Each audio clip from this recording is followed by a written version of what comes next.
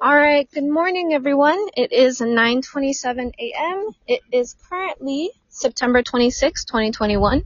It is technically day 4 of our Virginia learning tour.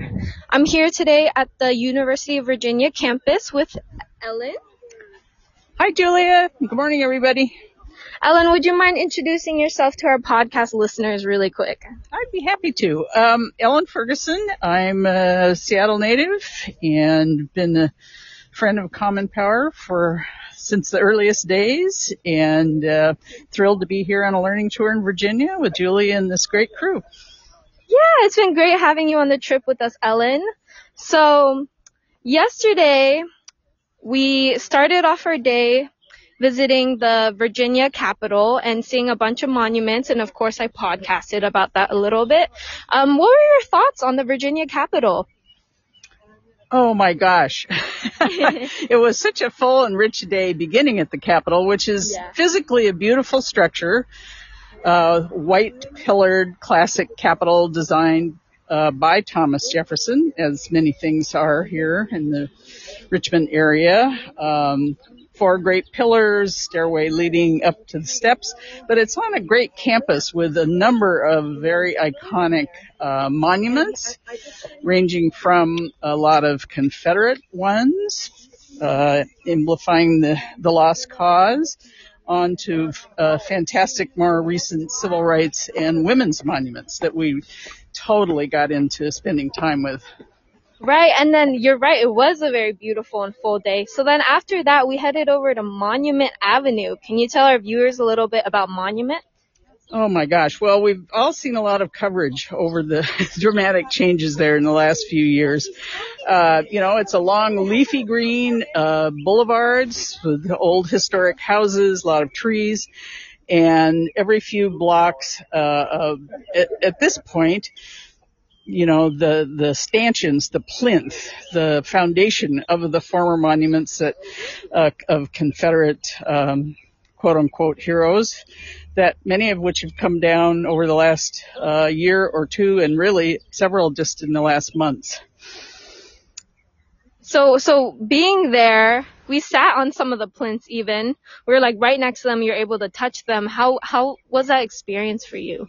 Well, it was an incredible experience after seeing so much coverage, but then being able to be there and hear about the whole process of these monuments coming down, what they signified, and they're coming down with a fantastic professor from the University of Richmond, Dr. Julian Hayter.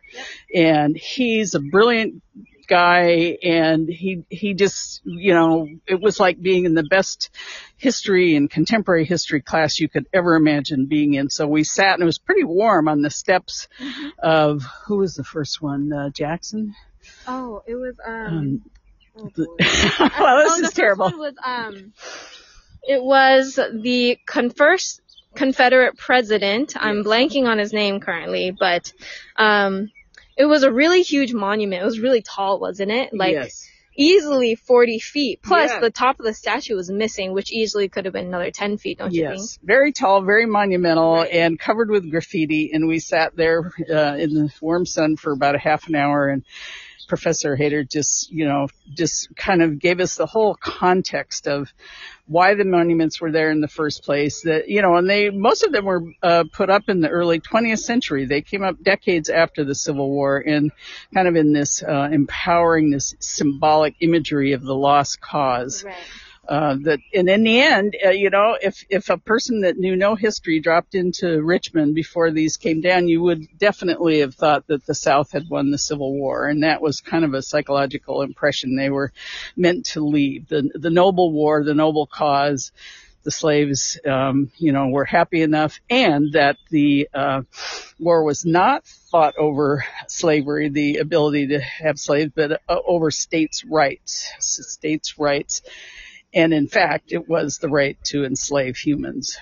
That's so fascinating, because I remember even as a child growing up in elementary school, I learned that the Civil War was fought over states' rights. And in the textbooks, they would say that I was taught that in school, that the Civil War was about states' rights, and slavery was just like an additional issue that happened to be part of that. Yeah, but, very interesting. Yeah, it was only really until I came to Common Power that I started to learn that the Civil War was not, in fact, about states' rights, but about slavery.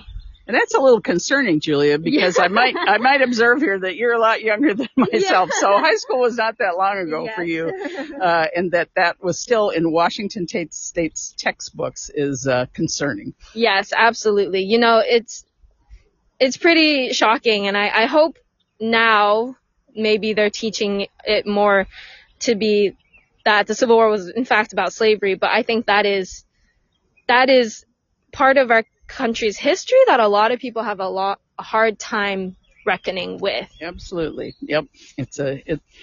It's both a long journey and has been escalated a lot in the last few years, and a lot of wounds are being opened up. It's hard change, hard reckoning, but has to happen. Change is hard. Absolutely. And so talking about the Civil War, after Monument Avenue, we went to the Civil War Museum in Richmond, Virginia. And this Civil War Museum is really interesting. It was actually born out of two prior institutions, one of which was a Confederate museum. And Ellen, do you remind me what was the other institution? Was it another Confederacy museum? By that point, it was the Americans Civil War Museum. Okay. Yeah. And, I think, Julia, I'm a career museum professional. So I have to say I was really looking forward to visiting this new museum. As you said, the melding of two previous museums into a very, very contemporary, beautiful physical space using some historic architecture. And a very contemporary presentation of the voices from the Civil War. Many Civil War museums, particularly in the South, have really been shrines to the Civil War, and a lot of relics, not much interpretation. And they have merged three storylines in this new museum. Let me see if I can pull these out for us. The voices of Southerners, the voices of Confederates, the voices of the Union Army, and the voice that's never been heard enough, the voices of African Americans. And as you go through this fairly complex museum with brilliant graphics and video and so on, these three stories and perspectives are interwoven, and it's a fantastic experience. Yeah, Ellen. So you and I were museum buddies for the day, and I did that very consciously because of your history and background in museum studies and curation. So I think it was fascinating the way that the museum presented history, because in a way I almost feel like they left a lot of room for interpretation. What do you think? Well, I think they did. I think one could go through that with any one of those perspectives and follow that. And I think that was probably an essential part of the merger with the Confederate Museum, as that could be a whole other podcast, just the complexity of that merger. Or you could follow it, from the Union perspective, or the African American, or, I think what most of us were doing yesterday was the melding of the three different perspectives, which comes out in a gives you probably a somewhat more balanced view. Yeah, so we also met with this brilliant curator. Do you happen to remember his name? I do remember his name, Joseph Rogers. Oh my gosh, he was the head curator, head of education. Just a fantastic guy. We were so lucky to spend time with us. So we had an hour to tour the museum, and then he chatted with us for a bit, and then previewed this fantastic 90-minute documentary called The Monuments, the story of the history of the monuments and then of their coming down. And Joseph himself had quite a significant role in the film, and then we had a long Q&A with him, and he had the most fascinating background. Both of his parents were with Parks Service, so he grew up, as from a child up playing Booker T. Washington as a 4-year-old when his mother was doing some interpretation on.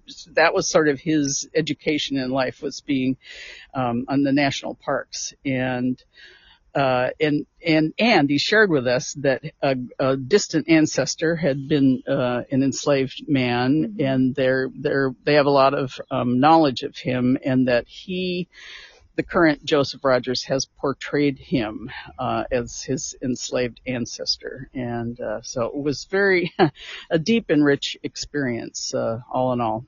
Right. And I remember he said he had a tie to Charlottesville as well. Do you remember that story regarding his great-great-great-grandfather? Oh my gosh. Oh, that was just goosebumps. Here we're at the University of Virginia today in a little bit, Charlottesville, sorry. We're going to be going over to where the attack occurred during the protests, where the car was driven into the crowd and the young woman was killed. A person am I getting the wrong person? No, you're good. Person involved in that attack had the same name as his great-great-great-grandfather. Mm-hmm. And that was just a chilling thing to find. And so that has led in part to Joseph Rogers wanting to really, take the name, his ancestor's name, and not have it sullied by the name of that attacker, that racist supremacist.